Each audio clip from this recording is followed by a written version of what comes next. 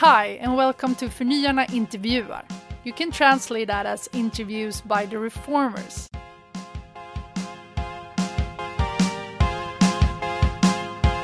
These interviews are a supplement to me and Anna Branten's ordinary podcast Förnyarna that we do in Swedish.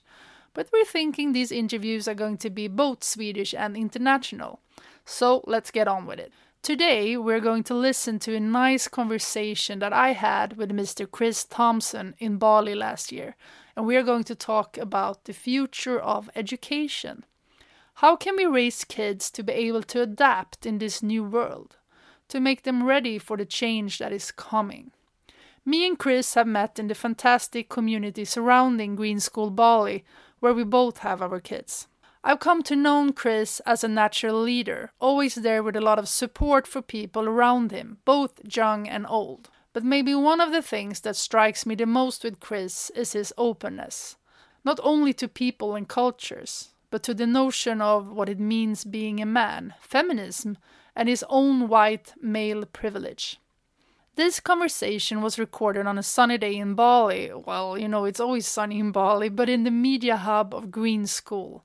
It's in the middle of the jungle. The hub is in a white little house made of clay, made by students as part of their education, and it looks like something out of the Hobbit's village in Lord of the Rings.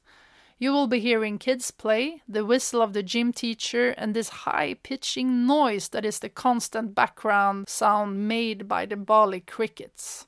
Now, let's listen to Chris and a piece he wrote about the big change in his life. I stared in the mirror of the airplane bathroom, crying. It happened every time I flew. On this occasion, I just watched the movie Braveheart starring Mel Gibson as William Wallace, the historic Scottish rebel who led an uprising against the cruel English ruler Edward Longshanks.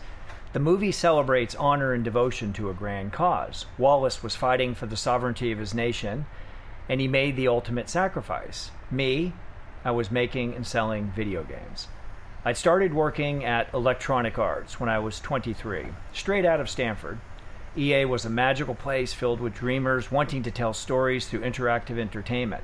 And unlike most of my other friends who were going into banking, real estate, or other more traditional roles, I didn't have to wear a tie.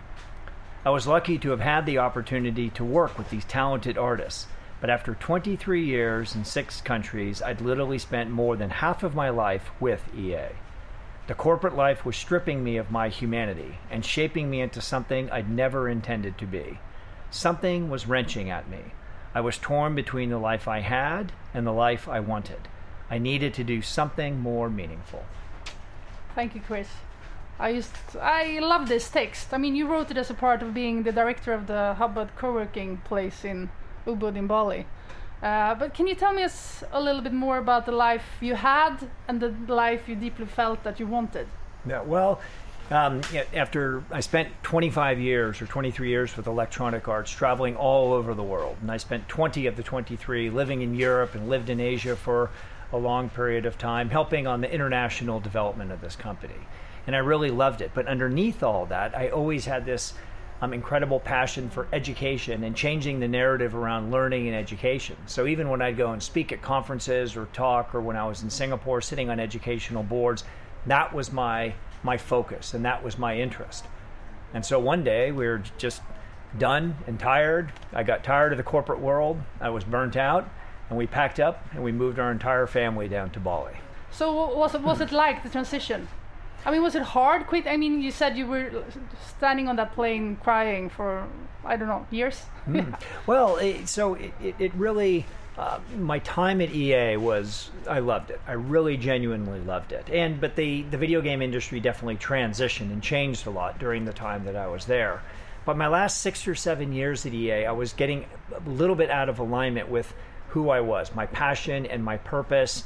And going into work each day was just a little bit unsettling, and I wasn't as committed to what I was doing. And I actually was going to leave the company when I was working in Japan, and I told them I'm going to leave and move on, but they asked me if I could go down to Singapore. And of course, the golden handcuffs and all the other things that come up in the corporate world. Moved to Singapore, was there for 6 years, and I loved it for a few years.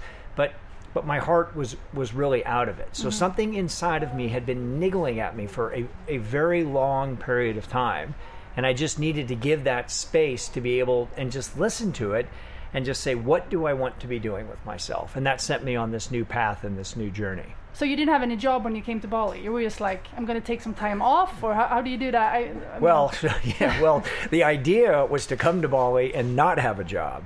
So I wanted but to give yourself time. To give myself time. I yeah. wanted to clean the slate and spend some time with my wife, Joanne, and time with our two kids who had been born in Asia, and really just do nothing. But I was still sitting on a board in Abu Dhabi, advising the government of Abu Dhabi on the development of their media technology and education industries, and I was doing the same in Singapore. So, but these were little things, but they were board roles. So I was just there on a quarterly basis.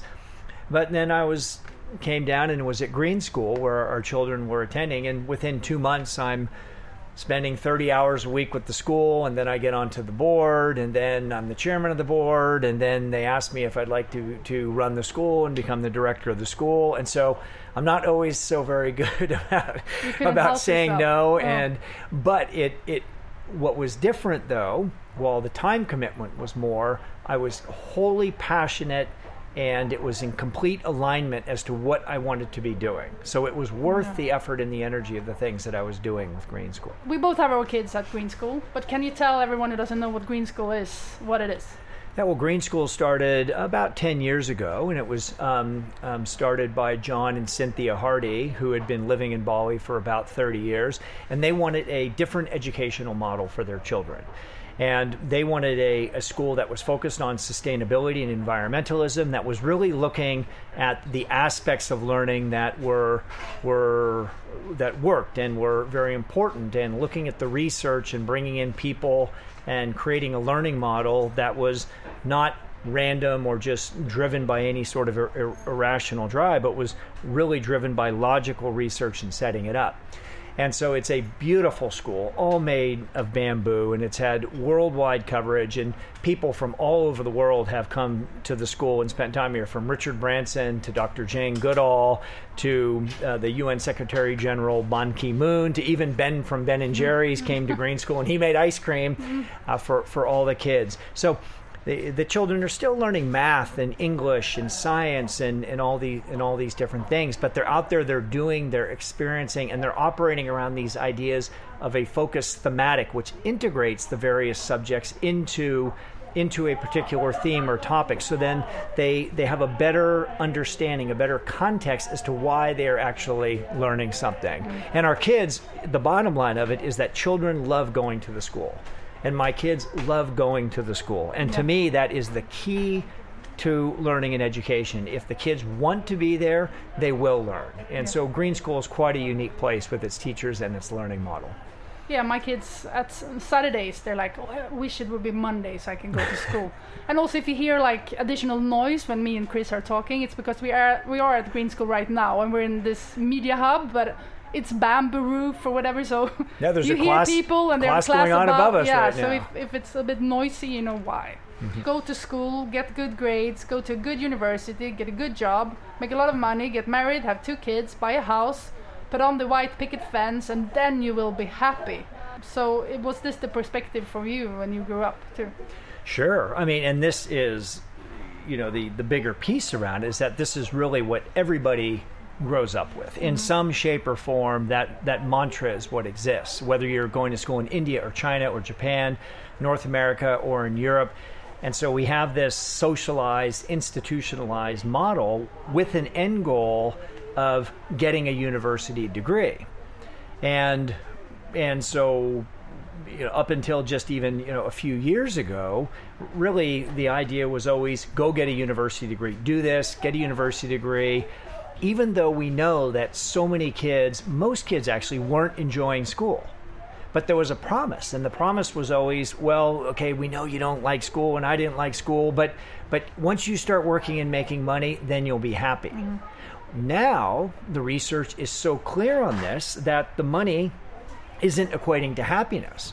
And you're seeing dissatisfaction rates in the world based upon research of 80% within the workplace. So that means 20% of people are satisfied with the work they're doing. So when you have kids that the majority of kids are unhappy in school, like in the US where you have children are bored 70% of the time and depressed 80% of the time in high school, and then we're sending them into a working environment where they are guaranteed to be unsatisfied with their work. To me, it's so immoral and unethical, it's incredible. So sad. It's very sad, and it's depressing, and what's worse is that we know it. Yeah. But we have these patterns as parents, and even I, like to think that I'm quite progressively minded, but I still fall back on old patterns that I grew up with. Yeah. But this is what we need to change. This is what is so important around education. We as parents and as a society need to step back from this and say, like, hey, some kids, university is great. For a bunch of kids, it isn't great. They should go start their own job, or they should go to a vocational school, or they should take a year off and do a gap, or they should there's 30 other models for how we could be doing something around education and learning. And getting back to this passion piece, if children are able to follow what they like to be doing, then they will be pursuing a career that they're more interested in and to have higher satisfaction rates. Yeah. But there's a really interesting problem that exists within the school system, a spiritual aspect and that's battling with the intellect, which I really believe creates this problem. Mm-hmm. What do you mean the battling with the intellect? Well, so all schools in the world are focused on just developing the intellect, putting information into the child's head. They regurgitate that information, and our entire education is set up based upon grades and testing. So as children go through this process, and as they're getting their grades and tests, the kids who get A's are good kids. The kids who get B's are okay. The kids who get C's, well, they're kind of on the cusp of being challenging. And the kids who get D's and F's are failures and problematic. And so as the children go through school, what they're being told is that your intellect is the only thing that's important. But we all know, all your listeners here know for a fact that we are not just built from our intellect. We have a spiritual side, a secular spiritual side. We have an emotional side, and we have a physical kinesthetic side. And the spiritual side is not religion. It's our creativity and our wisdom. It's our intuitive sense. It's that little voice in us that is sort of telling us what to do and that guides us. But as you're going through the education system, that gets suppressed. And as you're continuing to suppress that, really when you graduate from school and then you go to university where then it is an exacerbated problem, you believe that you can resolve all the issues of the world with your head, including personal relationships and marriages and everything else, which we all know you don't pull upon history and science and mathematics to resolve a fight that you're having with your partner, your boyfriend, or your girlfriend. No. And so this very particular issue, to me, is the key to it. So how do we address the whole child? So Green School, that is what it is actually trying to do. It's trying to address the whole child and not suppress the spiritual aspect of the child. And then if we can do that, that allows the child to go out into the world and engage the world as a whole being. I think a lot of people would say, yeah, but if we let everyone just follow their own passions, we're not going to get any structure and we're going to have like wildlings everywhere, right? Well, so I have two responses to it. Yeah. One is I don't think that would happen. And the other one is what we're doing now is not happening. I mean, as you just said a second ago, how sad it is. Mm-hmm. And if you talk to most parents in the world, how sad it is. And you know, we can talk about this even further when you look at the suicide rates around the world and the direct relationship that is attached to the pressures that go on within school. Mm-hmm. So this isn't just about, a kid's not happy liking math. This is a very deep systemic issue that is having a profound effect on society. Yeah. And but it isn't about just letting children run free and do whatever they want. As parents, of course, the younger they are, we have to curate and nurture and direct, but we don't remove choice from them. You see, the key to learning within the classroom, one of the key multipliers when it comes to efficacy within the classroom is when children feel in control of their education, mm-hmm. when they feel ownership. And so, but what education does is it wholly removes ownership. It's basically saying, learn this, and then I'm going to test you. We remove almost everything. And then even apply this into the working world. What is the most frustrating thing for employees is when they don't feel like they have a path of growth, or when they don't feel like their voice is being listened to. And so it's really, and this is not my view. This is not Green School's view. This is research based upon decades and decades of inputs and information that really that countries at the national level like Finland are utilizing. So it's no longer a topic of whether the education system works or doesn't work. That really, most people in the education system have moved beyond that. And now the challenge is, how can we change this system? That's the big challenge that exists right now. And do you think that's possible within the existing systems, or do you need to make new schools and start from scratch, like here at Green School? So I believe that it's going to be a mixture of both. I think that it's getting to a point right now where it's with issues around suicide and depression, issues of opioid and drug crisis, and the use that you have within schools.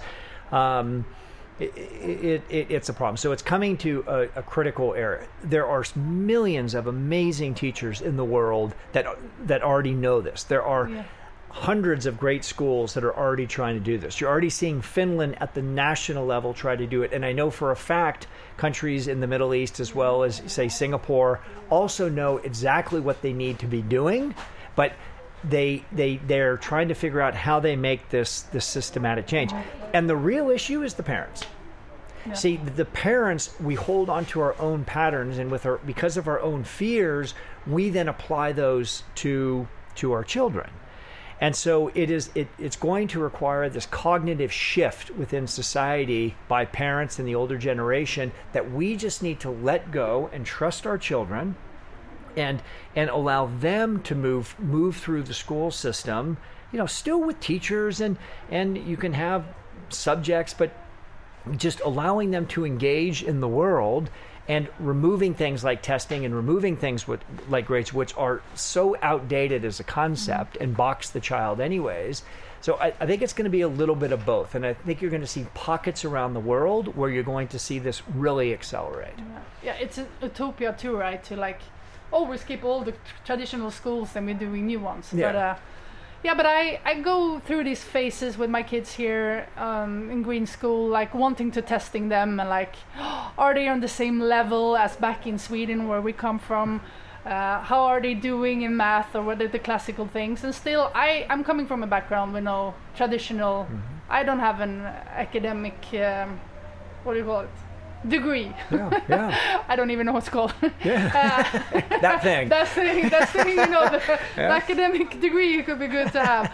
But it's and I tell you, that's also been hard, coming from the other way around, following my passion since I was and being allowed doing it kind of. And I opted in because I wanted to go to a creative kind of school, because in Sweden you can choose from academic high school, but you can also do more like dance or theater, whatever. But I chose academic one to have some basics. What I'm really happy for, because I don't want to be like a Van Gogh or Picasso who's standing on a room being creative and crazy and not knowing my numbers, kind of. I wanted to be a little bit more entrepreneurial, and that was good. But I can still feel it's been really hard, going against the whole system and trying to break free from it, and also having a kind of, in Sweden we say academic complex. It's like a feeling inferior to academics. It's like this thing in Sweden we call about it, that I don't have any education. I don't feel as good as many other. And sometimes it was just last year, I was I hope my kids are going to get a traditional education and then burst free. And that's kind of hard. Well, and I really do get that. And I was lucky enough to end up in Silicon Valley in the mid-'80s, before the whole technology boom happened, before all these big companies, before the Googles, Apple was around and, in its infancy. And I go out there with a degree from Stanford, and I went through the traditional model, and it roughly worked for me, right? I kind of fit in with it, but I saw the limitations of it. And I go into, I'd been interviewing at banks and investment banks and all these other things, and I'm wearing a tie, and I'm like, oh God, it just doesn't work for me. And I show up at this company, and they have like this touch keypad to get in, and they have purple furniture, and it was completely different than anything else. Not even speaking to anybody, you saw it was different. Then you walk into the front doors, and it's an open platform, and there's the Nerf balls, like toys around, and every desk has all these cool ogres and gargoyles and vampires and sci-fi and there was just this life that existed. And this company was creating these amazing games and technology and just creating this magic and what they called real life in a box. How do we put life and simulate it into a gaming system? And so, but what was so amazing to me was more than half of all the people there had no college degree. Yeah. You see, so for me, when I hear this now about, you don't need a college degree, well, it's like, well, yes, you do.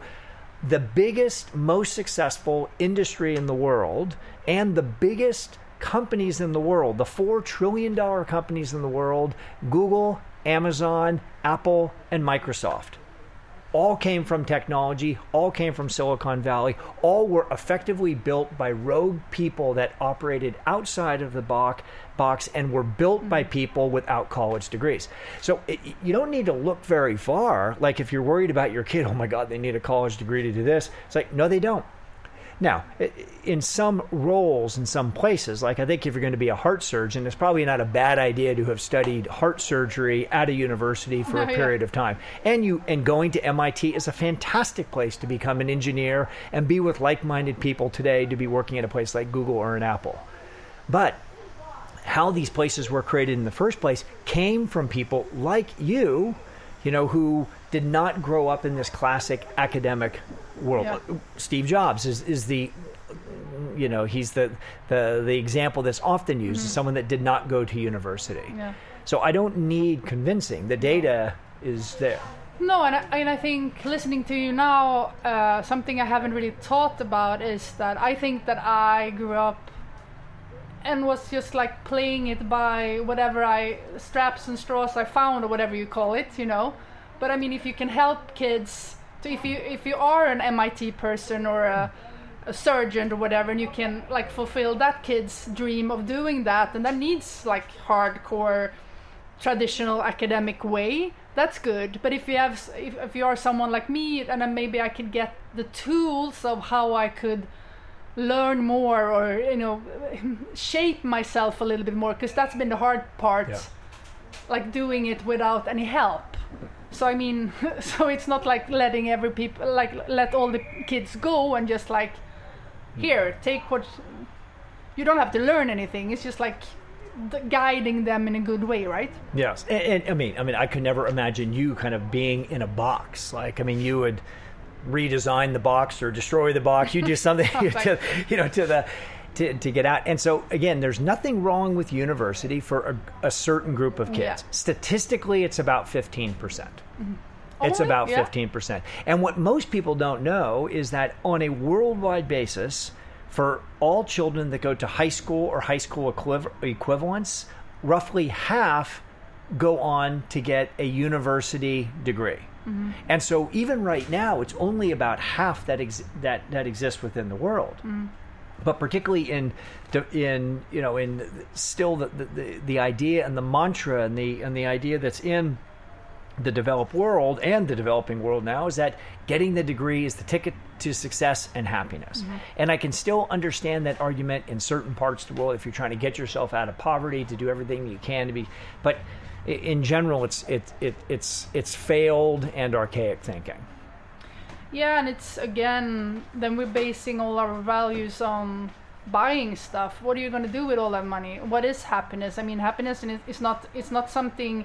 It's not like a level in Super Mario that you reach and you're going to be there and then you can take the next step. I mean, happiness is fleeting. I mean, it's this one professor from Sweden, Michael Dahlén, and he's called the happiness professor because he's been doing a lot of research about it. And he's like, if you win the lottery, I mean, in 3 months, like happiness can be consistent for like about 3 months. Then it's going to like switch again. Yeah. So, I mean, the notion we're looking for something who's not even really there, right? Yeah, and I think, I mean, my general simple philosophy is be kind. Yeah. Be kind. And if you want to take another level, do good, be good. And from that you can extend on things like happiness. But I think we misinterpret.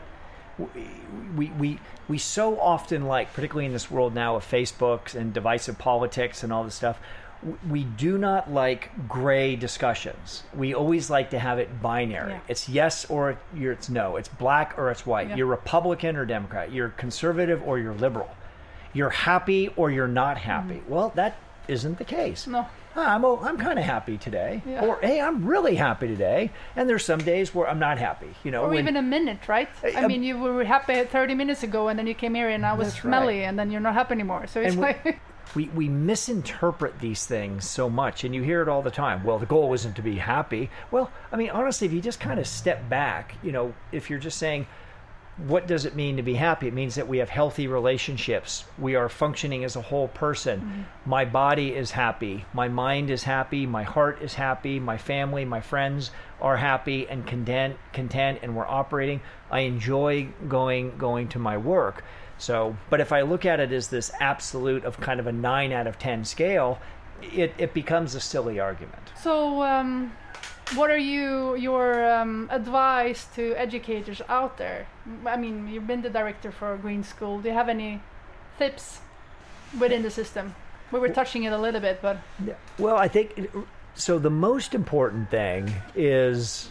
I mean, when people come to Green School and they see that it's made out of bamboo and, you know, it has a little bit of a hippie attitude sometimes. And, you know, and I like to joke that, you know, some people think that, you know, our curriculum and our learning model, you know, happened one night with a bunch of Green School parents holding arms, singing Kumbaya around a tree, and the curriculum fell from the sky, right? And it isn't. The school's original learning model was based upon research. And so this is what gets people so much and this is what is so problematic right now, because the educators, I can bring in any head of school anywhere in the world right now and put them there, even heads of universities, and none of them will defend the current education system. None of them. No. And so it doesn't mean that there aren't parts of it that are doing well or that it doesn't work for a certain group of people. So the very first thing is for us to be honest and to step back and to look at the research and say, we need to implement this. Mm-hmm. And then now, how does that take brave leadership to go and say to parents, we're not going to test your kids anymore. We're not going to give grades anymore. We're going to shorten the school day. We're not going to be giving your kids homework. We're going to be stopping math after grade 7. We're going to be incorporating more of these things, and we are changing the entire learning model. And now to your listeners right now, when they're thinking like, well, this is just nuts and crazy, well, just go Google what's happening in Finland. Mm-hmm. And seeing all those things that I've been talking about is exactly what they do. And that's the first thing. Mm-hmm. And an example of this, and I won't comment about the country or the school, but it was one of the top schools from early years up through high school in all of Asia. 6,000 students, parents pay $50,000 per student to be going to the school.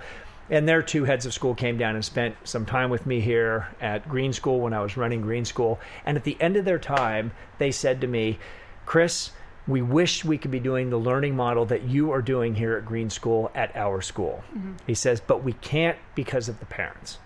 So could you imagine these guys standing up in front of 12,000 parents and saying, we would just like to tell you that you are paying us $50,000 each, and what your kids are doing right now doesn't work. And that's the reality. So we almost don't need to get there. I don't think there are actually that many more tips, because there's not an educator or an educational leader in the world that is really going to disagree with it. How do we get through this? How do we move? And I think it's going to take brave leadership. Yeah. So one of my dreams is, instead of opening up the paper and reading about Trump in the cover, I hope I open up the paper tomorrow and it says every teacher in the United States has gone on strike because the learning model stinks and we need to change it. That to me would be beautiful. Yeah.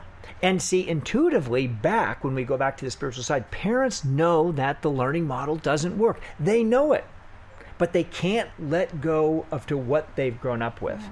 And that's why this generation, Gen Z, is in a very powerful position, because they know the outcome of work and dissatisfaction, and they know that school isn't working. They're really the first generation that consciously is aware of both of these things. So, but I'll just give one more tip. Schools are often restricted because of funding, and you have to get a certain amount of kids into universities or getting A's to be getting funding from the state and stuff like that. But you can still operate within your school and bring in certain tactics and pedagogies that work within the school.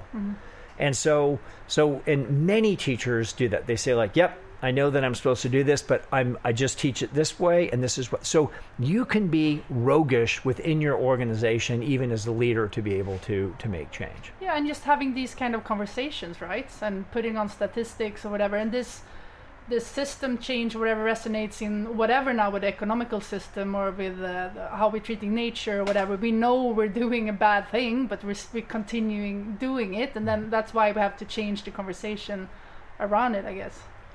So when you were going and saying so many people are not happy with their education or their jobs or whatever, and this is crazy that we lead this education system, it's also kind of crazy that the education system is based on something that was like invented in the 19th century because of the industrial movement that was coming, and then we just like kept on going with it. That's also kind of crazy, right? Yeah, completely crazy. Yeah. I mean, we stick with these outdated models that had a role and a purpose. We were trying to disseminate information. I mean, the population of the world at the beginning of the century was 1 billion people. Now it's over 7 billion people.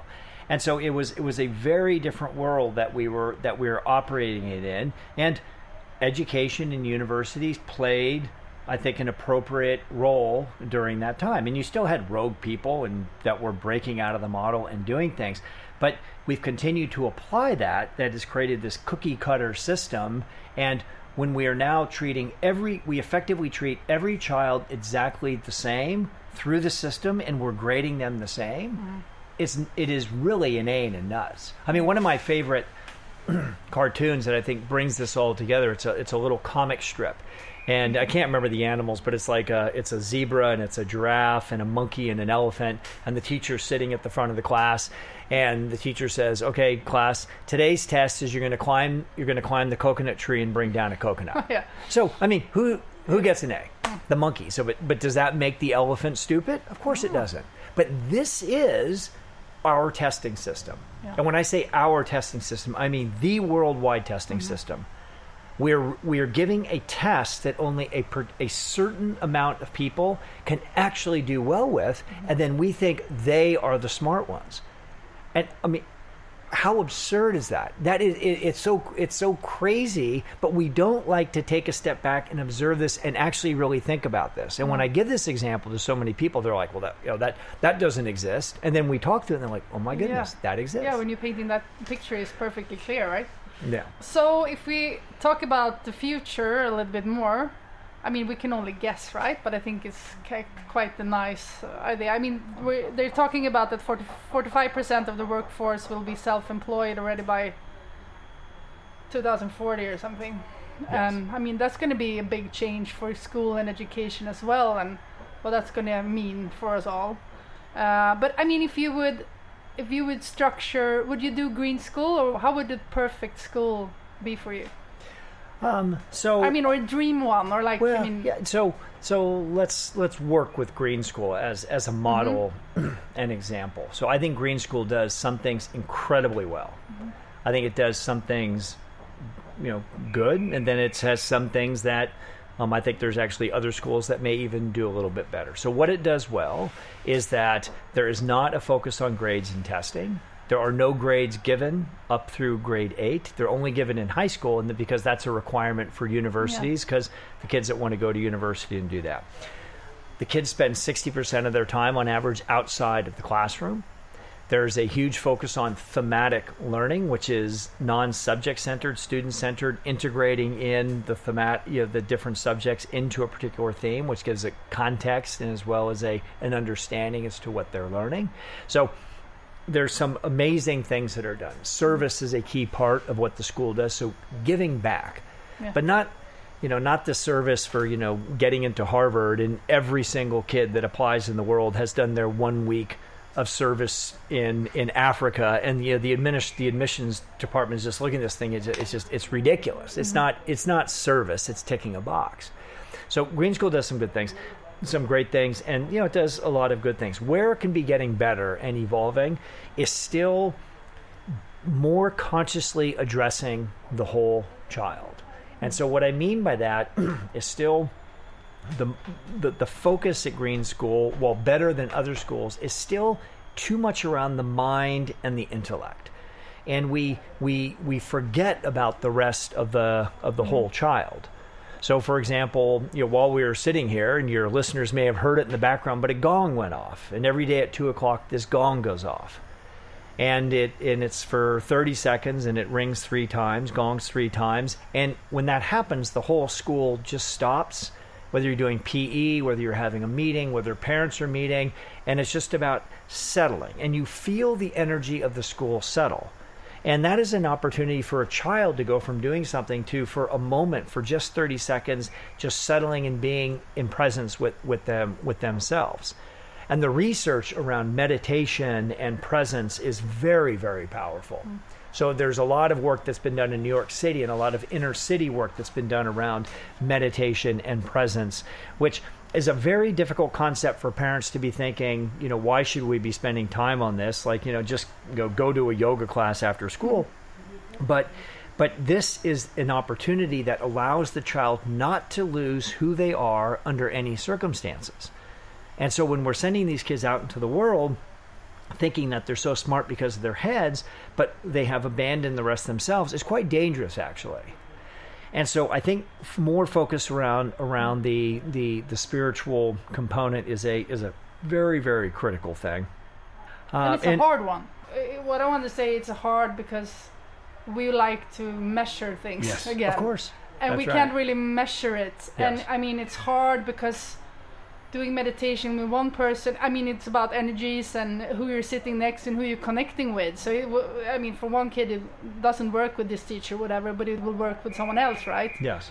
So it's harder in that way to kind of get to it. But yeah. Yeah, and it isn't. And again, it's not about forcing, like, okay, you're going to meditate, you have to enjoy this for 15 minutes. It's about providing that child a tool that allows them to be able to access a different aspect of their being. But I mean, another example is just relationships and communication.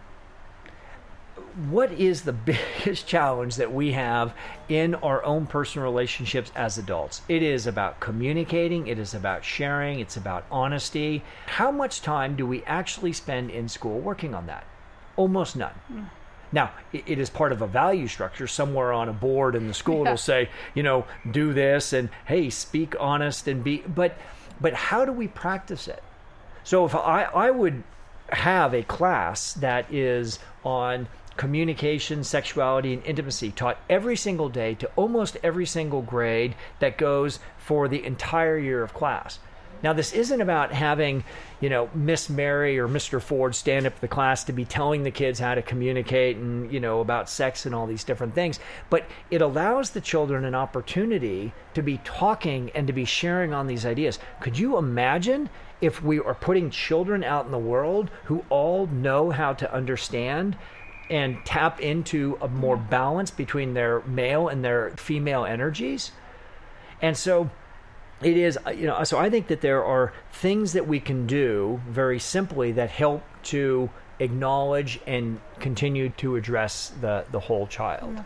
But ultimately, really, school needs to be fun. And that doesn't mean easy. That doesn't mean that the kids aren't challenged, but they should enjoy, like we were talking about, they should enjoy going to schools. And that's something you see at Green School. I mean, you can see kids who's 15 coming, oh, where have you been to, teacher? You've been gone for 3. I mean, I never saw that in a school before. And also something, because people ask me, like, so what do you think about the school? And my kids have gone to the school now for 6 months. And I say, I don't really know what they're learning, but I see they're asking different questions. I mean, they have a way of, like, watching the world in another way. And that's, like, good enough for me to... But I see that something is happening in there, kind of in another way. Yeah. And that's really, really interesting. If we have children that are naturally, inquisitive and curious about things, they're going to learn so much more rather than be forced to be learning this quantitative, assessment of a certain amount of information. Yeah. And so I find it just crazy when we're dictating what children, we should get them excited about history, get them excited about science, get them excited about mathematics, and then give them a platform that allows them to develop and learn those different disciplines. Yeah. And I also think we limit ourselves on the models around learning and education. So, for example, with students going out into the world right now and getting in debt, $200,000 or $250,000, imagine if you got together with 10 of your best friends when you've graduated from high school, and each of you just put in $50,000 and find the greatest mentor in the world, an educational mentor who has broad knowledge but is going to be there for you, supporting you, and doesn't necessarily even need to be physically present with you. And then as a class, as a group, you're studying online from MIT and Stanford and University of Edinburgh and all these different great universities in the world. And you're doing a little bit of homeschooling and a little bit of world schooling. And that is, to me, could be such a powerful learning model where you're working with friends and you're doing different things, because I believe in the power of e-learning. Like, I love things like Udacity and Coursera, and the Khan Academy, I think, is outstanding in what it does. But it is going to be for a very select group of children that might on their own push themselves through the learning of just e-learning. So I think it's a supplement or a complement to different things. But there aren't, so instead of this idea that you have to get a degree in this, there are so many different options that we can be doing around learning that open the children up. Even, let's take away this idea that you have to go to university after high school. Like, maybe take a gap year or 2 years and they go back and they study history or poetry or something that adds back to what they're doing. And of course there's a practicality to this, people that, families that maybe don't have the money, and I understand those practicalities exist, but there are so many models that can be available to us that I think we need to be thinking about as we move forward in the future. After being a director at Green School, you were director of Ubud co-working space in Ubud, and then you started The Bridge, who is a co-working space here at Green School. So what's your passion in that? Well, which hole is it filling? Yeah. So sometimes people say, you studied international relations, you went and worked at a video game high-tech company, you ran a school, and now you're doing co-working. Like, how is it connected, right? Well, what's interesting is that the co-working piece is a reaction to what has been happening within the education system. So around the world right now, there's about 20,000 co-working spaces. It is a huge exploding movement that's been happening for about the past 10 years. And effectively, it's for digital nomads or location-independent workers that want to be going and controlling their own time, managing their own business, doing those things, traveling the world, having different experiences. But it is also a huge portion of the members are people who have been in the corporate world who are looking to find a new path, to pivot in their careers, to realign, and to follow their passion. And so at Green School, so we have Green School, and there's kind of this joke here is that everyone says, oh, yes, we've brought our kids here. But what I always say to people is, like, it's as much for the adults as it is for the kids. Yeah, it is. But we have not had a place for the adults. So we have Green School, where the intention is the kids are there to be addressing the whole self, get this educational experience. And then we started the Bridge, which we call Green School for Grown-ups, which allow adults to go in there to be activating their intentions. What do they want to be doing? And that may be just, I really don't want to do anything. I just want to hang out and relax and just be with my family. If you have that clear intention, that's great. But maybe some people want to change their careers or want to figure out how to stay here in Bali or start a business or get exposed to something else new. And so what's interesting is what Green School is trying to prevent the disassociation of the spirit, away from the rest of the body. Really what the Bridge and many other community co-working spaces are doing, they are trying to reintegrate this concept of the quadrinity, the head and the heart and the emotion and the intellect. And so it is a response to what has happened in the educational world. So I see the co-working movement as a very, very powerful force of change. I think it actually could potentially be one of the most powerful social changers that exist, over the next few decades. Interesting. Because you get all these people together and they want to create the change and they're educated. Because it allows people, it gives you a place rather than just up until 10 years ago, I'm not happy, I'm kind of fresh, well, I'll just do this, then I'll retire, then I'll get my pension, or I'll do this, and then I can live. Now it is there. Yeah. And every city in the world has a co-working space, and there's very big ones like a WeWork, and there's many community-based spaces. So you go to a co-working space and you explore and you meet all these different people, and it opens up your eyes. And this was what happened, to me, not necessarily with co-working, but when I left the video game industry, I thought there is no way there is ever going to be any industry that is more dynamic and engaging and interesting as the technology industry. Then I get in education. I'm like, there's never going to be an industry as more dynamic and engaging and interesting as education. And then I get into co-working and I'm like, there is never going to be anything more cool than this.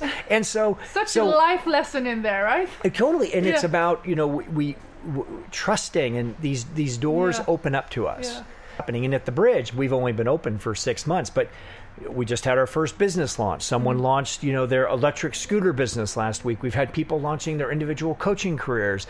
I've talked to people who have wanting to give up their jobs and exploring different ideas. People meeting with each other. I mean, someone said to me a little while back, I've had a better conversation here at the Bridge in the last 20 minutes than I've had over the past 2 years. Yeah. This isn't unique to Bali, right? Bali is a unique place, but this co-working and this collection of minds and focus and great discussion isn't unique to here. This happens all over the world. But we get into our patterns. We go to work. We go to the water cooler. We talk about our company. We go home. We talk about our company. We're on the weekends. We're talking about our company. The co-working allows you to be experiencing all these different people from all these different backgrounds. So it's always putting you in a cognitive shift constantly throughout the day. Yeah. So to me, I find that very, very powerful. And really, I mean, my goal with all of this is the world to be kinder and nicer. Let's quit killing each other and raping each other and hurting each other, which I think has a lot to do with the disassociation of the spirit, and allowing people to be pursuing things that they really want to be doing that's more in line with their hearts. And I think that will, by nature, make them more successful, happier, and make the world a better place. Ta-da! That's fantastic. No, it sounded a little bit condescending, but I didn't mean it like that. It was really like, I couldn't agree more, actually. Okay, good. Good. Yeah. And it is an amazing place. I mean, I've been a freelancer for over 20 years, but always felt so alone. It's like finding, you're still alone, but you're finding a kind of a tribe somewhere. Mm-hmm. And that makes the whole difference. And I've learned more in this co-working space than I did in years. Like you said, have better conversations in years. Just because people are coming from all different kind of directions as well. There's a key part of it, which is that it's non-judgmental. So see, people aren't in there competing. Now, when I was in the video game industry, every meeting was, we need to be number one. We need to be. No one is in there trying to be number one in any co-working space. Ego kind of takes a little bit of a backseat, and it's collaborative. So it's a very, when we're looking at systemic change and evolution and how we need to be looking at new economic models and new financial models and new learning models, really what's playing out very naturally within the co-working space is exactly the principles of what makes a very good learning environment and allows people to be able to explore and be more motivated about things. About the future, are you a doomsday prepper or a happy camper? Oh, I'm a happy camper. Everything is just fine. So, doomsday is easy. Doomsday is easy. The world's going to end and who cares, and we're doomed, and that is the easy thing. But what, I mean, there's no fun in that, right? That's just being a grumpy sod doing that. And it isn't necessarily to look at the world through rose-tinted glasses. I really do believe that everybody in the world is good. Everybody. And I think bad things happen to them. So underneath all this is this goodness and this kindness of what people want to be and who they actually are. And most people want the world to be good. Most people want to be helping the environment. Most people want to have equality. And most people don't want to be having abuse and violence within the world. But we get wrapped up in this little different percentage part of us where we're arguing against gun control or abortion or this issue or that issue, and that's the focus rather than on the whole. So I am definitely I think the world's a good place person. Okay. That's a pretty good ending to this story. So thank you so much, Chris. This was fantastic and interesting, and you give me hope now for continuing. And I hope you all listeners out there as well can get some bits and pieces of how you can think concerning your kids at school, or if you're an educator, maybe how you can take it further, and how we maybe can change the world a little bit to be a little bit more kind. My kids have now been part of this special school for 2 years, and the time with them are ending. Between me and my husband and other parents, one of the most talked about, I would say, issues of having your kids at a progressive school like this is a certain worry about taking your kids out of the ordinary schooling system. You kind of want to eat the cookie and still have it. And I must say, at times, it has been scary. Are we really doing the right thing? I mean, it's the education of my kids we're talking about here. They have been learning tons of new things, but again, it's hard to break new territory. Doubt certainly seeps in, but I wouldn't change this experience for anything. And let's get back to this in a half year or so when my kids are back in the normal Swedish schooling system. Then we can talk. This interview was made before Corona times, and since then Green School also opened in New Zealand, and soon another will be coming to Tulum in Mexico. A similar school and also well recommended is the Real School in Budapest. Thank you so much for listening, and thank you, Chris, for this talk. I really enjoyed it. Bye bye now.